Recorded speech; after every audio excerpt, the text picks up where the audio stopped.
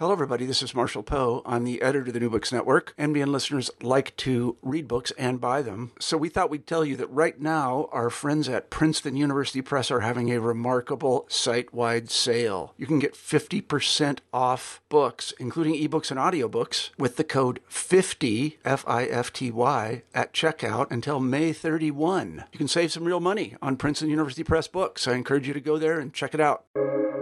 Welcome to the New Books Network.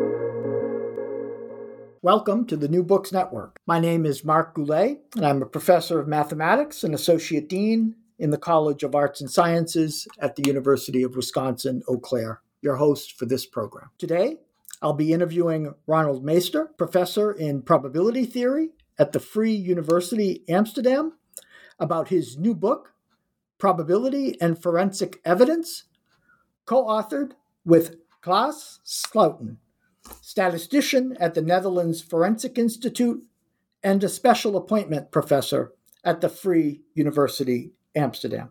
Dr. Meester is also co-author of the books Continuum Percolation, A Natural Introduction to Probability Theory, and Random Networks for Communication.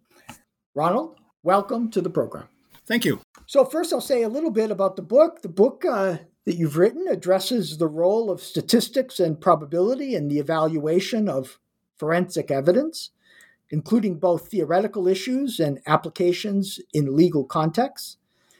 It discusses what evidence is and how it can be quantified, how it should be understood, and how it is applied and sometimes misapplied. I look forward to our discussion today.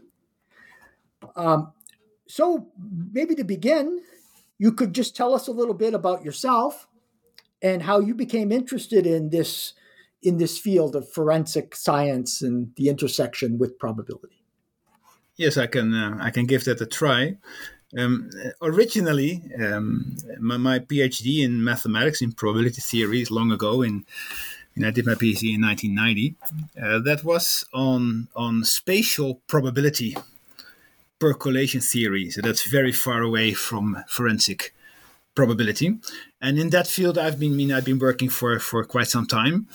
But how these things go. At some point, and I vaguely remember when this was. I got interested in a court case in the Netherlands where a statistician had written a report.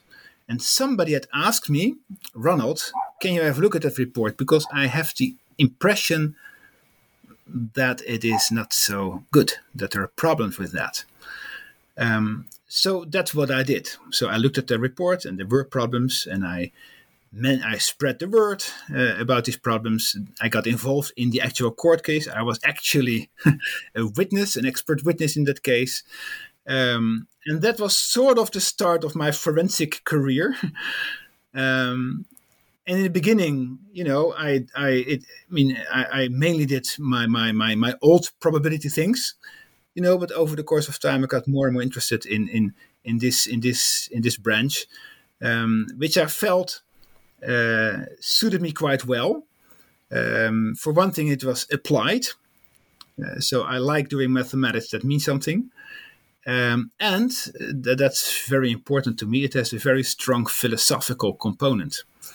It's not only doing mathematics. It is also asking yourself the question, what are we doing? Why are we doing this? And how can we interpret the results? So over the years, this became my main research subject. And this eventually led to cooperation with a number of people, in particular Klaas Slooten. And at some point we decided that the literature needed a sort of a standard work in this field. And so I hope we wrote that. Yes, thank you. Yeah. You tell me a little bit about the writing of the book was a bit of an interesting process itself, and the collaboration between you and your co-author. Yeah, if you co-author a book of this size, it is like 450 pages. There's a lot of material in it. It took us 4 to 5 years to write it. I mean, that is in many ways a very interesting experience, of course. Not only mathematically, because when you set out to write a book like that, of course you have an idea. You wrote the proposal for the publisher, and so that means you have thought about what you want to write. But the book also sort of writes itself. When you start writing, you bump into things that you thought you understood, or you thought you had thought about before, but there are problems there, and so you start to think about that. So the book it's not only writing; it's also sort of doing research at the same time. So from the mathematical point of view, this is already extremely interesting. But also, such a close collaboration. Of course, is also very interesting from the more human point of view. I mean, this is a nice anecdote, perhaps. I mean, so I own a very small little second house in the east of the country in the Netherlands, and we went there very often for 2 days to work together, undisturbed. And I think we did this like 30 times or so. So we took the train. We took the train to the east of the country, and we started to work there for 2 days, not doing anything else. And then after 2 days, we were tired and went back home. And so we were very good colleagues, but in the process, we of course became very good friends also. Obviously, that's. Yeah. So in many ways, it has been an enriching and very special experience. Yeah, it sounds it. Thank you. Can you speak to why the subject, the use of probability in analyzing forensic evidence, is perceived by many as being so difficult?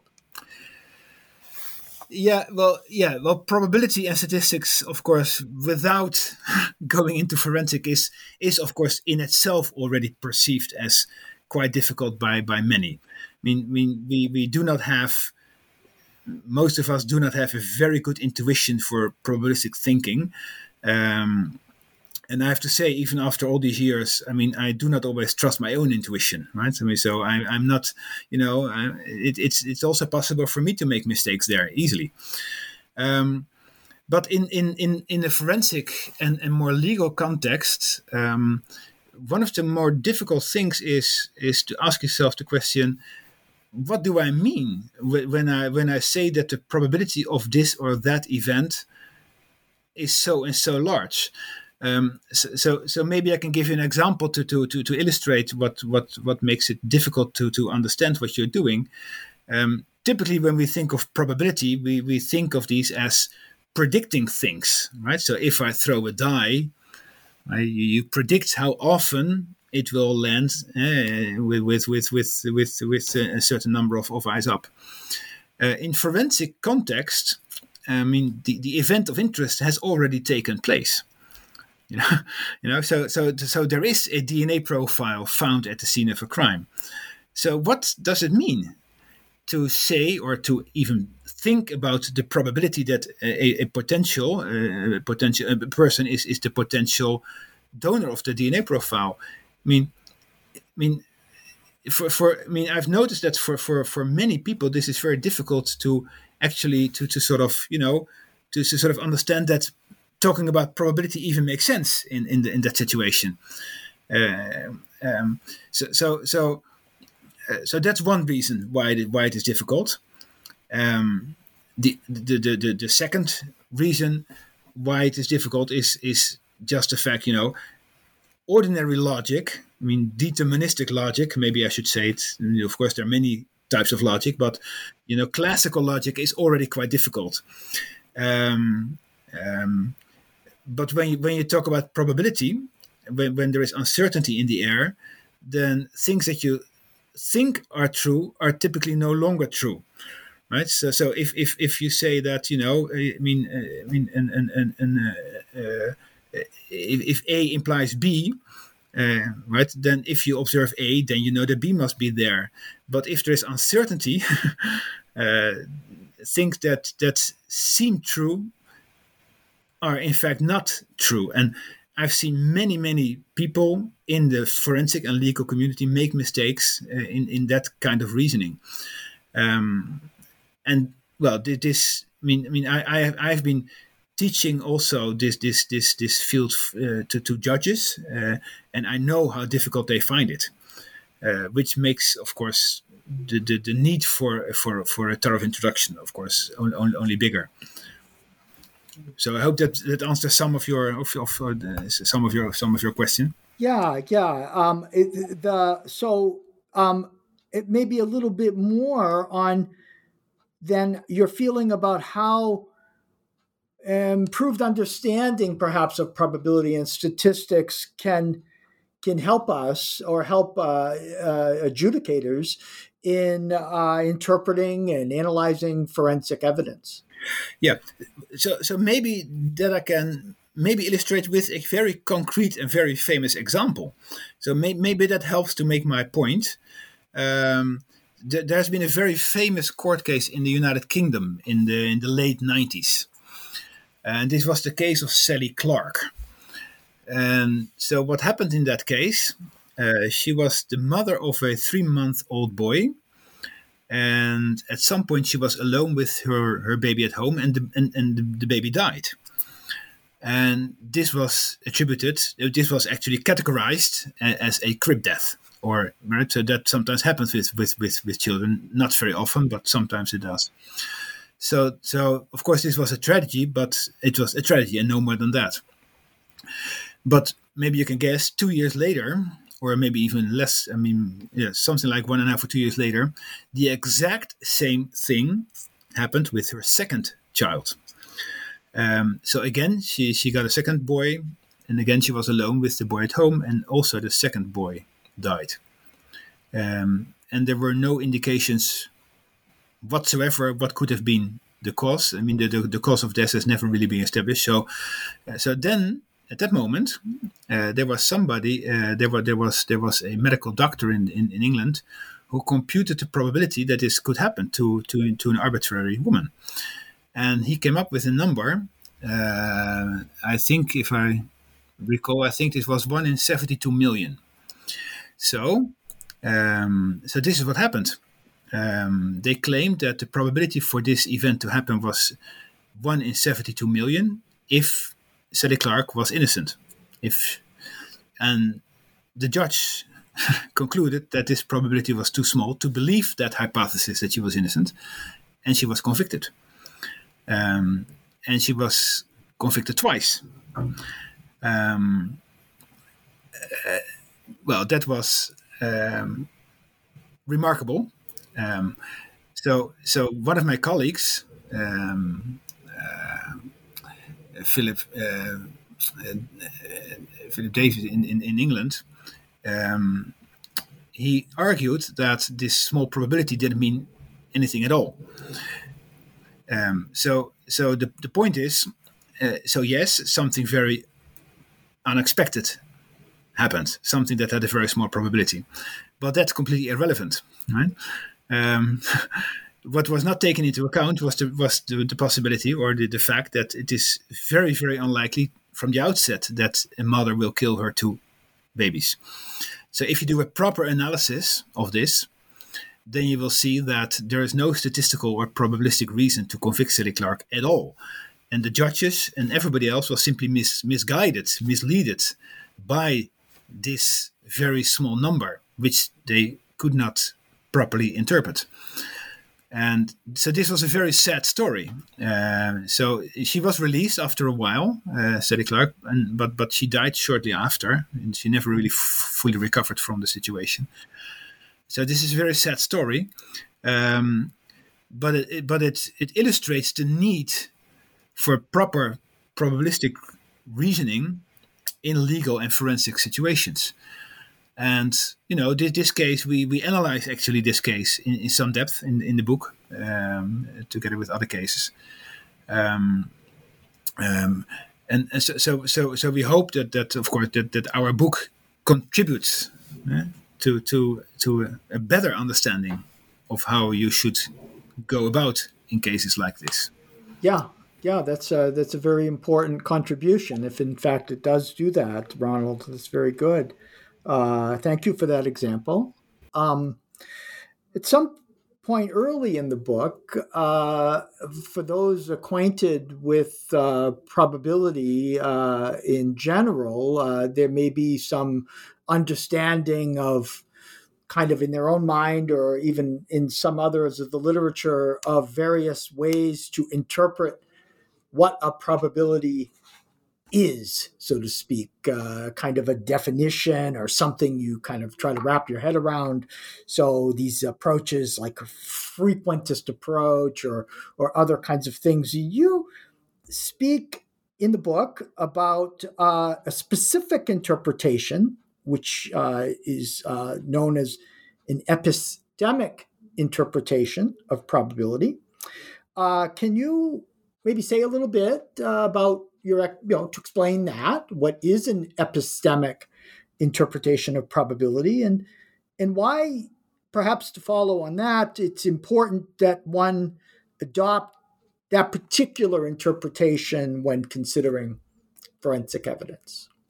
Yeah, that's a good and a very complicated question at the same time. So epistemic has to do with knowledge.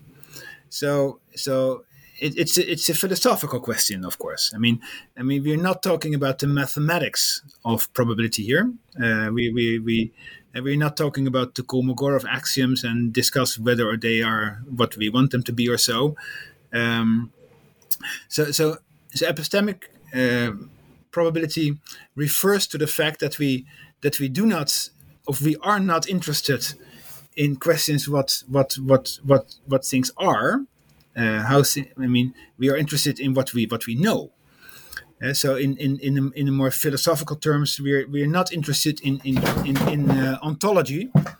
We're not interested in the question whether is probability a physical quantity? Is that a physical property of certain things? I mean, that's not interesting for us. We are not interested in the question. That sounds maybe strange, but we are not interested in the question. Does this DNA come from that person? We're interested in the question whether we can know that that's the case. That's what is forensic and what is legal science all about. Can we know that that's true? So that means that this asks for this specific way of thinking about probability, which in itself is a potential problem, because you have to somehow convince yourself and of course our readers that if we adopt such a interpretation of probability, that actually the axioms that I just mentioned, the axioms of probability, actually sort of still make sense, because we make computations with that, right? And most people would defend the axioms of probability by referring to probability as being frequentistic, in the sense, a probability of a certain event is the fraction of times that event occurs in a long range of experience. And, with this frequentistic interpretation, the axioms of probability make a lot of sense, and they can be very easily, argued for.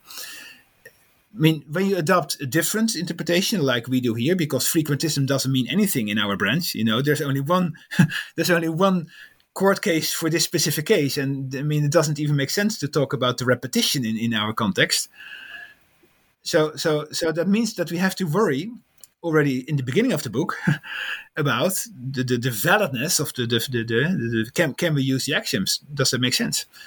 And of course, we're not the first one to discuss this, obviously, but we had to address it in the book, and so we explain why this is a reasonable thing to do and why the axioms would still hold. And then once you have convinced you of that, then you can just make computations with this notion of probability without all the time thinking what it means. Then at some point it just becomes mathematics again. But this philosophical step is really important and really necessary to address early. So our first chapter is really on philosophy of probability and forensic science. Yeah. Yeah. Thank you. You spend a little time on early on explaining perhaps how probability can be utilized to improve our understanding of a situation, given some evidence, given some knowledge that comes to light. And you speak a bit in that context of some important concepts, odds ratios and likelihood ratios. And I know this is, we don't have a chalkboard with us here, Ronald, so I'm not looking necessarily for you to speak specifically to the equations, but I think the concepts are important enough for us to address, and for you maybe to say a few things about those two concepts. Yeah, well, that is certainly possible. I mean, the concept of a likelihood ratio is, I think, the most central concept of the book. So why is that? Well, this has to do with our philosophy of how to do statistics in this context. So I just give you an example.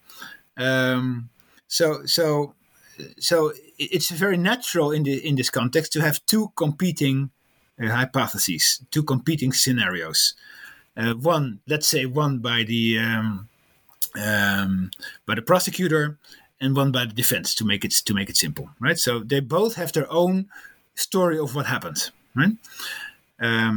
Of course, the prosecutor would say this person is the donor of this or that DNA profile, or he contributed to this mixture of DNA profiles, which is typically very often the case. And the defense would say, no, somebody else unknown to us contributed to that. Okay, now, so then there's a piece of evidence. So the likelihood ratio does something very simple. It simply tells me, which of the two hypotheses explains this evidence, this piece of information, the best. So you can say, what would be the probability of this evidence if the first hypothesis would be true? And I compare that to the probability of that evidence if I would assume that the second hypothesis is true. Now, if the first probability is much higher than the second, that means that the evidence, points towards the first hypothesis rather than to the second. And it is exactly the ratio, the ratio of these two probabilities that we call the likelihood ratio, and which, for the reason that I just tried to explain, we sort of interpret or we claim is the actual quantification of this piece of evidence in relation with the two given hypotheses. So the likelihood ratio tells me simply which of two competing hypotheses explains the data best. That's what it does. And this is a sort of classical way of doing statistics. This is associated to what is called the Bayesian school of doing statistics, and that sort of stands against the more classical Fisherian way of doing statistics. But in the context of forensics and legal issues, the Bayesian approach comes very, very natural for the reason that I just said, because, there are two scenarios, there are two hypotheses at least, and it is very natural to simply see which of these two hypotheses explains the data best. And so that gives me the likelihood ratio. But of course, the story is not nearly as nice as I suggested so far, because the Bayesian approach to statistics also asks us to start somewhere. You cannot do statistics from nothing. So there must be some prior belief, some prior probability in each of the competing hypotheses. And this, of course, is something that very often mathematics has very little to do with. This is just, something that the judge or the jury or who else is is involved in the case actually has to figure out for him or herself.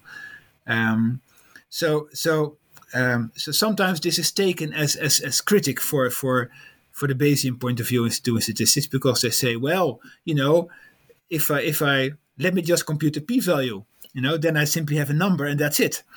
And now you tell me that you have to combine this likelihood ratio with something that is called prior, and oh boy, this is difficult. Isn't this a downside of this method? And then I would say, well, it's not a downside of the method. It is the downside of what life is. This is reality. This is a much more realistic way of doing statistics than the old school, the classical approach via p-values. And yeah, there is a subjective element in that, but that cannot be avoided. So in explaining the mathematics of all this, we also try to convey the message that you can not come to a objective conclusion. That is simply impossible. And you may or may not like that, but that's what it is. And you have to come to terms with that. And that's a complicated message, of course. I realize that. I mean, this is not an easy story. I mean, let me also say that. I do not claim that the book is an easy read, right? I think you read parts of it, Mark. So you might want to agree with that. It's not something that you read in a very short time. It requires an effort from the reader, but hopefully you get something out of making that effort. Yeah, I believe so. I think it's a very good book, an important contribution, Ronald. You just mentioned a bit, and maybe we can circle a bit back on that, is you mentioned this notion of p-value. So to the listener who's a little familiar with statistics, of course, they will be familiar with this idea of a p-value. But maybe you can say a little bit your understanding of the idea of a p-value and why you in particular are a little cautious or ask people to be cautious in the use of p-values when analyzing evidence. Yeah. So that's in fact very important to discuss this, because we have noticed that many problems actually start with interpreting p-values incorrectly. So what is a p-value?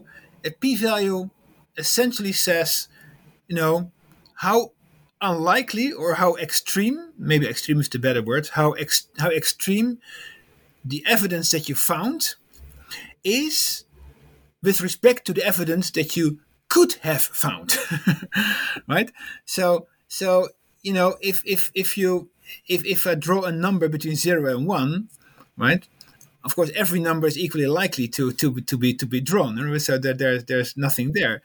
But still, you might find it a little unsettling if you choose 0.999999999, right? Because it is so close to the boundary, it is so extreme, right?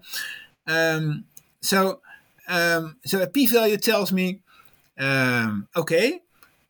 if I would do this experiment many times, suppose I can do that, right? Then I would see a certain patterns of possible outcomes with certain probabilities. And a p-value tells me, places the actual outcome that we found, it places that into the range of possible outcomes that you could have obtained. And that makes a lot of sense intuitively, right? Because, if you believe a certain hypothesis is true, but the outcome that you obtained is very extreme for that particular hypothesis, right? Then you start to wonder, wait a minute, is my hypothesis correct? And to be sure, this is exactly what happened in the Sally Clark case, right? Because, the hypothesis of being innocent did not match very well with two dead babies. And the probability of that happening was so small you didn't believe the original assumption anymore. So it's a very natural thing to do. But unfortunately, the problem with p-values is that you need to know what kind of answers you could have obtained. So you need to know a lot about the actual experiment, and very often you don't know that. But even more importantly, so I just talked about likelihood ratios, right? So let me connect the two. So suppose you find a likelihood ratio of 1,000 for two hypotheses. That simply means that the evidence is 1,000 times more likely under the first than under the second hypothesis. So that's strong evidence for the first hypothesis in relation to the second one. So in a way, this is evidence in favor of the first hypothesis. Right? But it can very easily happen that the corresponding p-value that you find, right, is extremely small. The corresponding p-value for that first hypothesis. So there is no relation, there is no mathematical relation between the strength of the evidence measured in likelihood ratios on the one hand, and the corresponding p-value for this, let's say, the first hypothesis on the second hand. And that's very worrying, because that means that you can compute p-values, but you know now that they have no mathematical relation at all to the actual strength of the evidence. And there are a number of reasons why this is so. And in the book, we explain some of that, hopefully in understandable terms. But let me add that even today, as we speak, p-values are still used in the forensic context. So sometimes you see that people report the likelihood ratio, which is what they should do, but they also then add the corresponding p-value, which, well, in a way is essentially meaningless. If you have the likelihood ratio, then that's all you need, and that's all you can get in a way. And you can also prove mathematically that once you have the likelihood ratio, that's all that you can actually infer from the data that you have. All other information is superfluous. You don't need that. And so adding a p-value will only obscure the picture, unfortunately. So we make a strong case for not using p-values as quantification of evidence. Sometimes it can be useful in the sense that you can discover via p-values that the two hypotheses that you looked at are both incorrect. That can, of course, happen. And that in that process, p-values can play a role, but only there.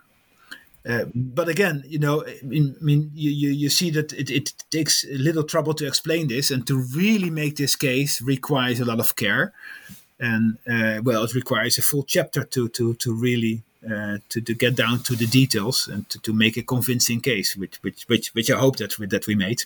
Yeah. You spend a couple chapters around the analysis of DNA evidence, and you say a little bit about that. Why is probability first such an important tool helping us work with DNA evidence? It seems that at some point you simply have a DNA profile and you have an individual that has that match, or they don't. And so that that seems to give some certainty. So maybe to discuss that a bit. Yeah. That's an excellent question. Of course, I mean, when you look at one of these, these series like crime scene investigation or so, the moment there's a match, then okay, we're done, right? That's it, and that's not how real life actually is. I mean, and there's several reasons for that. I mean, to be sure, if you have a full profile, which these days consists of like 28 places on your genetic material, then this should be essentially unique, right? So if you have a person with, then you can be pretty sure that he's the donor, he or she is the donor. Even that situation does not always lead to conviction, because very often the defense will say, okay, it's his DNA, but I've no idea how it got there, and then you have to prove that. But that's of course a slightly different issue. So let me give you two examples of situations where DNA and probability, are very, very interwoven with each other. So the first is what happens with DNA mixtures. That's a very interesting and very important subject, because it's very often the case that, for instance, blood of a victim is mixed with the blood of the criminal. And when you make a DNA profile, you can see the alleles, which means you can see the codes at certain places, but you cannot see which code came from which. So you see it all together. You see like 4 numbers. So at every place we have 2 numbers, one from your mother and one from your father. So if you see everything at that spot, you see 4 numbers, but you don't know which of the 2 belong to each other, right? So then you have to make a probabilistic assessment of the identity or of the different donors, and there are various techniques to do that. So there's a lot of uncertainty there that can be addressed in a probabilistic way. So that's one way. Another very important example, which abstractly is sort of the same, but from an application point of view, certainly not, is kinship analysis. So suppose there has been some disaster, like the MH17 disaster, the plane crash here in Europe a couple of years ago, with many victims. Then you have to identify these victims, or sometimes they're missing persons, individual missing persons. And suppose you have DNA material of certain family members, let's say of a brother and a parent, let's say. So I know the DNA of the brother and the parent, and then I find the body somewhere, or I find bones or some other tissue, and then I want to know, does this belong to the missing person? And then it is a probabilistic statement, right? Because then you can make a probabilistic assessment of what you expect the DNA profile of the unknown person to be, given the DNA of the relatives, and then you can see if that matches probabilistically in some sense to the missing person. So that this kinship analysis is very interesting from a mathematical point of view, and it is one of the few areas in forensic probability where you can make actual computations, because we know a lot about the frequency of DNA profiles in the populations. So these are 2 examples where probability is very important in the assessment. And as a third example, is what you should do when you find a suspect via a database search of DNA profiles, which is an interesting subject in its own right. And then mathematics and probability becomes, unbelievably interesting. I would say.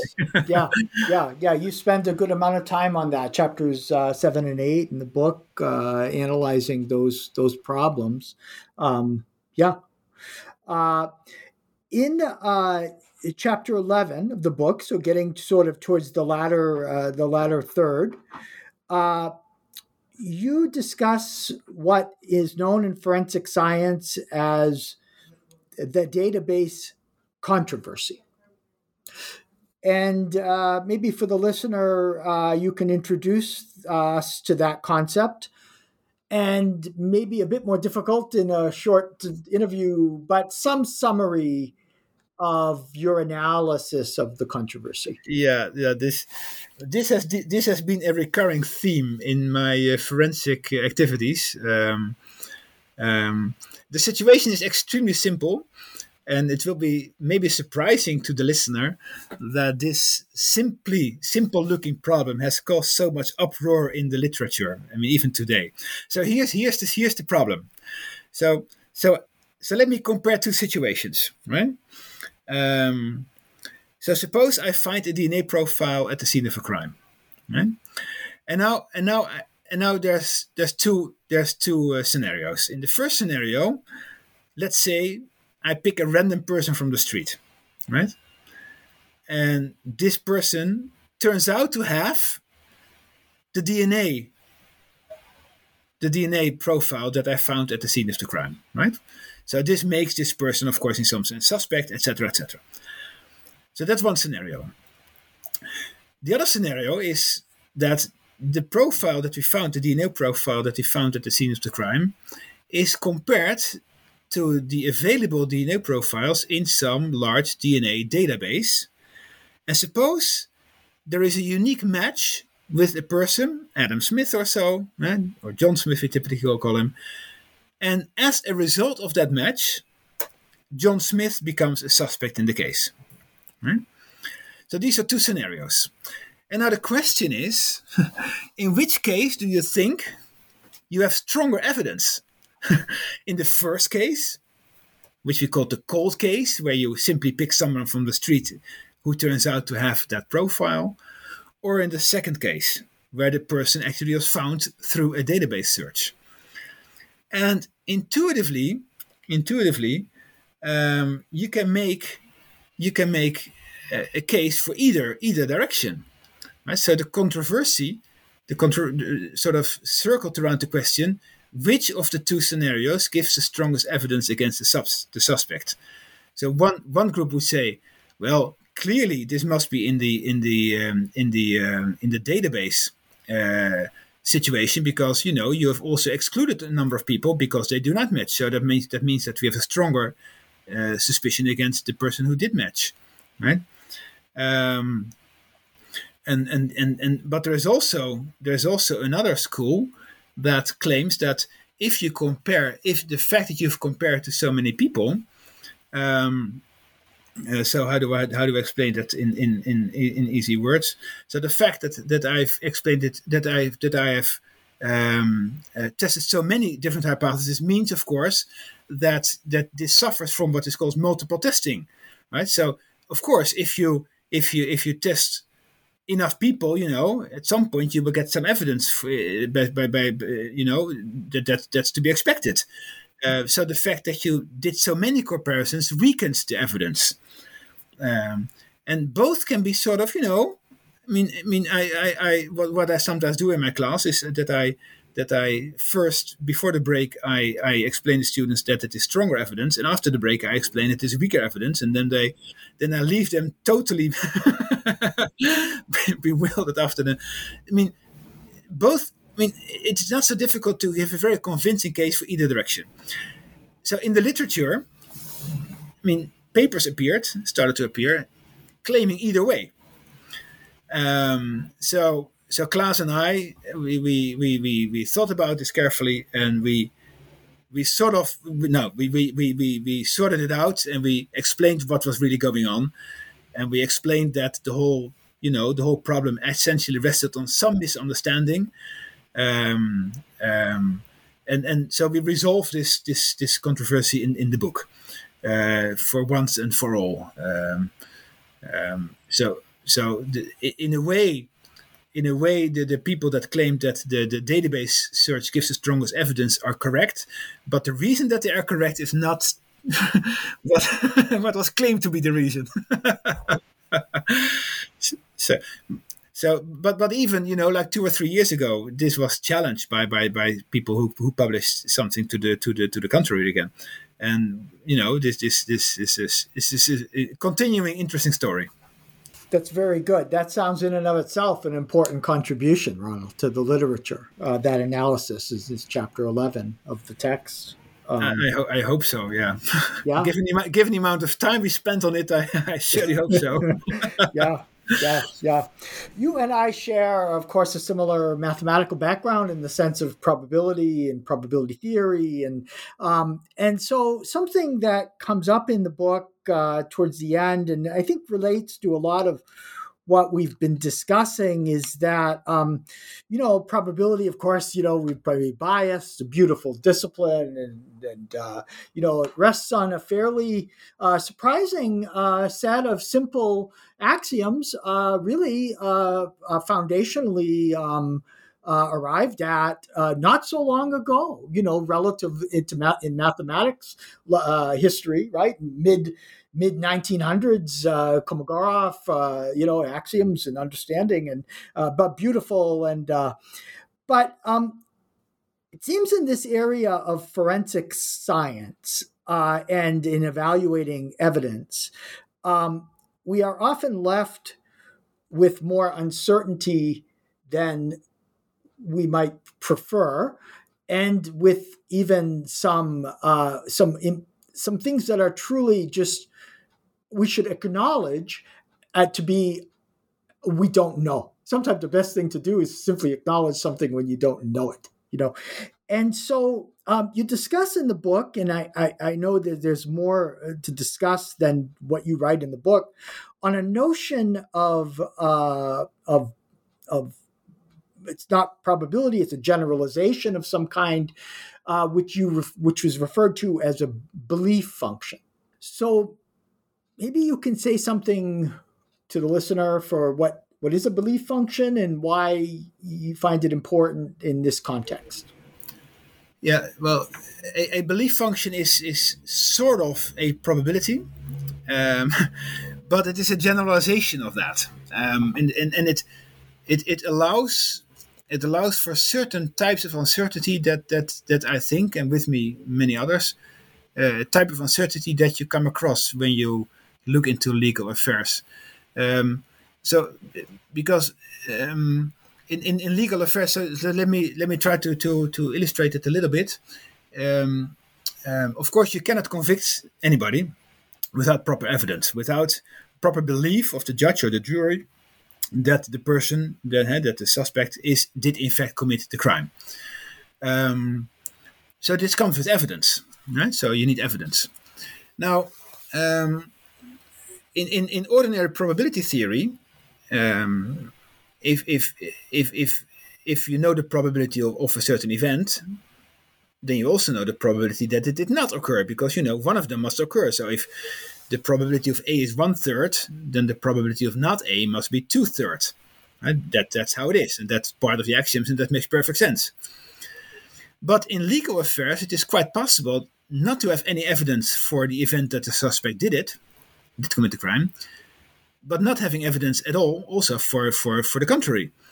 Right? So if you want to sometimes summarize your knowledge,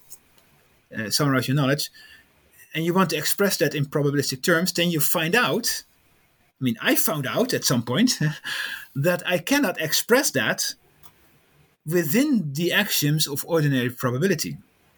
Right? So to give another example, which we call the island problem. Suppose a crime is committed on an island and there are 10 inhabitants, and I know for sure that one of them did it. That's all I know. Right? Then in classical probability, then I have to sort of, express my ignorance. I cannot really express my ignorance, because I have to, to assign probability 1/10, I think, to each of the 10 people living on the island, because that's the only fair thing that I can do in classical probability. But a belief function can do something very funny. A belief function can assign belief 1 to the whole ensemble of people. So telling me I know for sure that somebody on the island did it. But at the same time, it can assign belief 0 to each of the individuals. Corresponding to the fact that I have no individual knowledge whatsoever. Right? So sometimes the knowledge that I actually have cannot be described by a probability distribution, but it can be described by a belief function in the way I just tried to explain. And when I figured out, I was actually, this was one of the hurdles that I came across, many years ago. And then there was some colleagues of mine who said, well, maybe what you're looking for might exist. Maybe I think it is called a belief function. And that opened a new world for me. So I studied them thoroughly, and I redesigned some of the theory. I re-derived conditional belief function, everything that is needed to work with that. But there is a genuine applied reason to use them. It is not some mathematical, artifact or something that I like in mathematically. It was something that I actually needed. So this chapter of the book is I think the most theoretical of all and the most mathematical of all chapters. And the application of belief function in the forensic world, it starts to grow. There are also philosophers now who actually claim and who defend that idea. So that has been a real pleasure, and then to do that, to think about that. Yes, yeah, grounds for further research and further investigation. Yeah. It seems to perhaps provide an interesting perspective on allowing one to assign things you might suspect in terms of probabilities on certain ensembles of elements, so individuals, but not on individuals or not on other ensembles. Right. Depending on things that are presented to you. It gives a lot of freedom. I mean, right. There's a lot of different types of information that I can now process, and I could not process that. I mean, with classical probability, which was a tough thing to swallow, of course. I mean, you can understand that, I was raised as a classical probabilist, probably like you, right? and so this took some time to mentally be able to do that. But after a while, now it's as natural to me as classical probability is. Yeah, you do a good job in chapter 13, Ronald. You do a very good job, I think, at laying out even some of the mathematics behind it. And I think in articulating that this can still be done with care and lead to, of course, sound conclusions, sound mathematics. One can still carry a certain program through, even without, as you've mentioned, or if you can speak here, without a so-called additivity of property.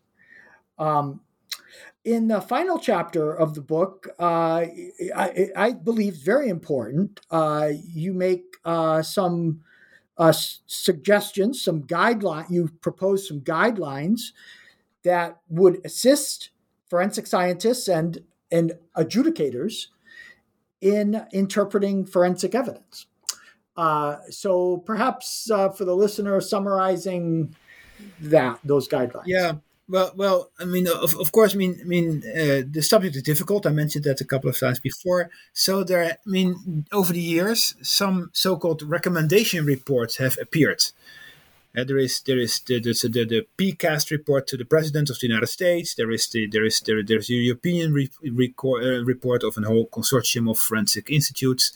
There is an academic report that was the offspring of a meeting in Cambridge, and there are a few more. So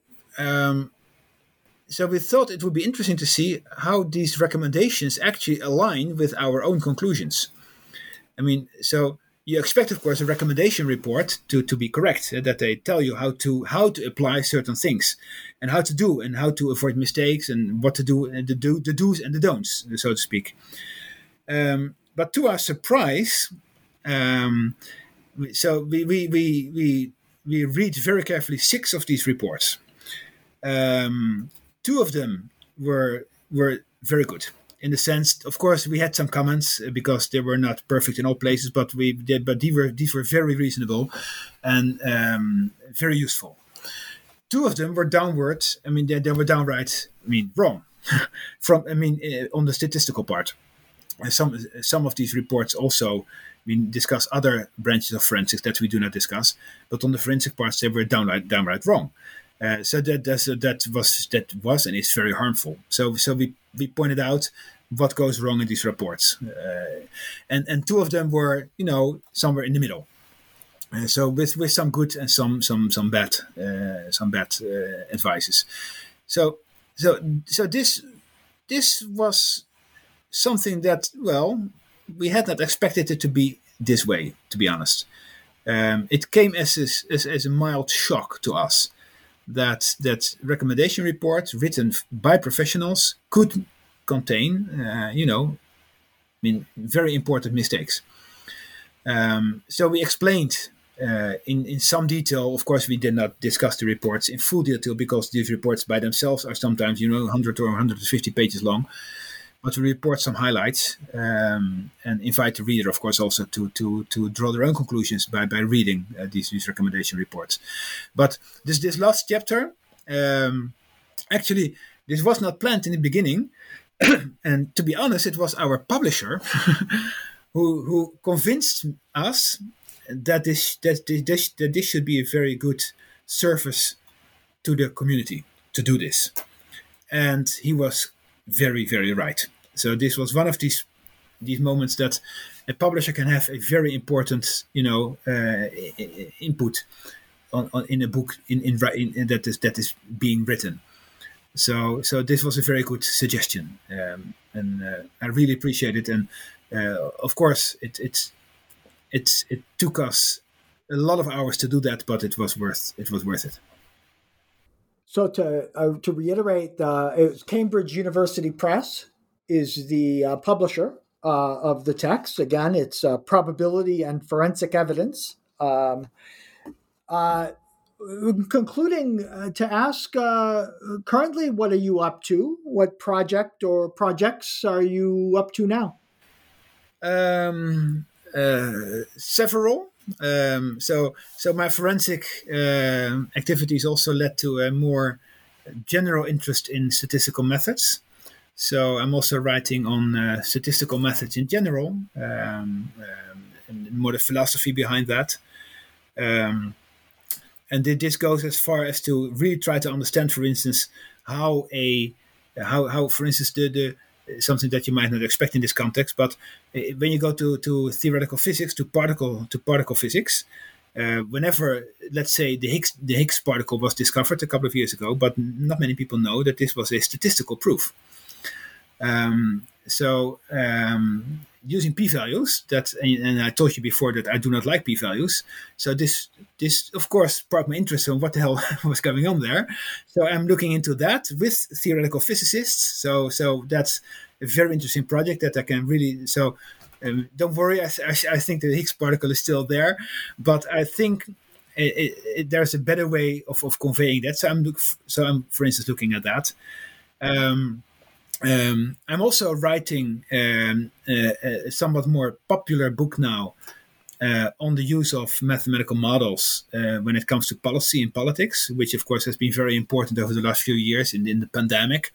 So I'm working on that. And there are always several forensic mathematical problems that I work on.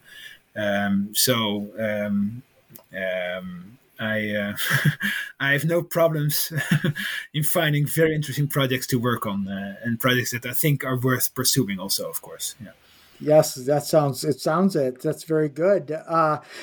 Besides the Cambridge University publishing website itself, Cambridge University Press, do you know another way where the listener could find a copy of the book or more information about you and your work?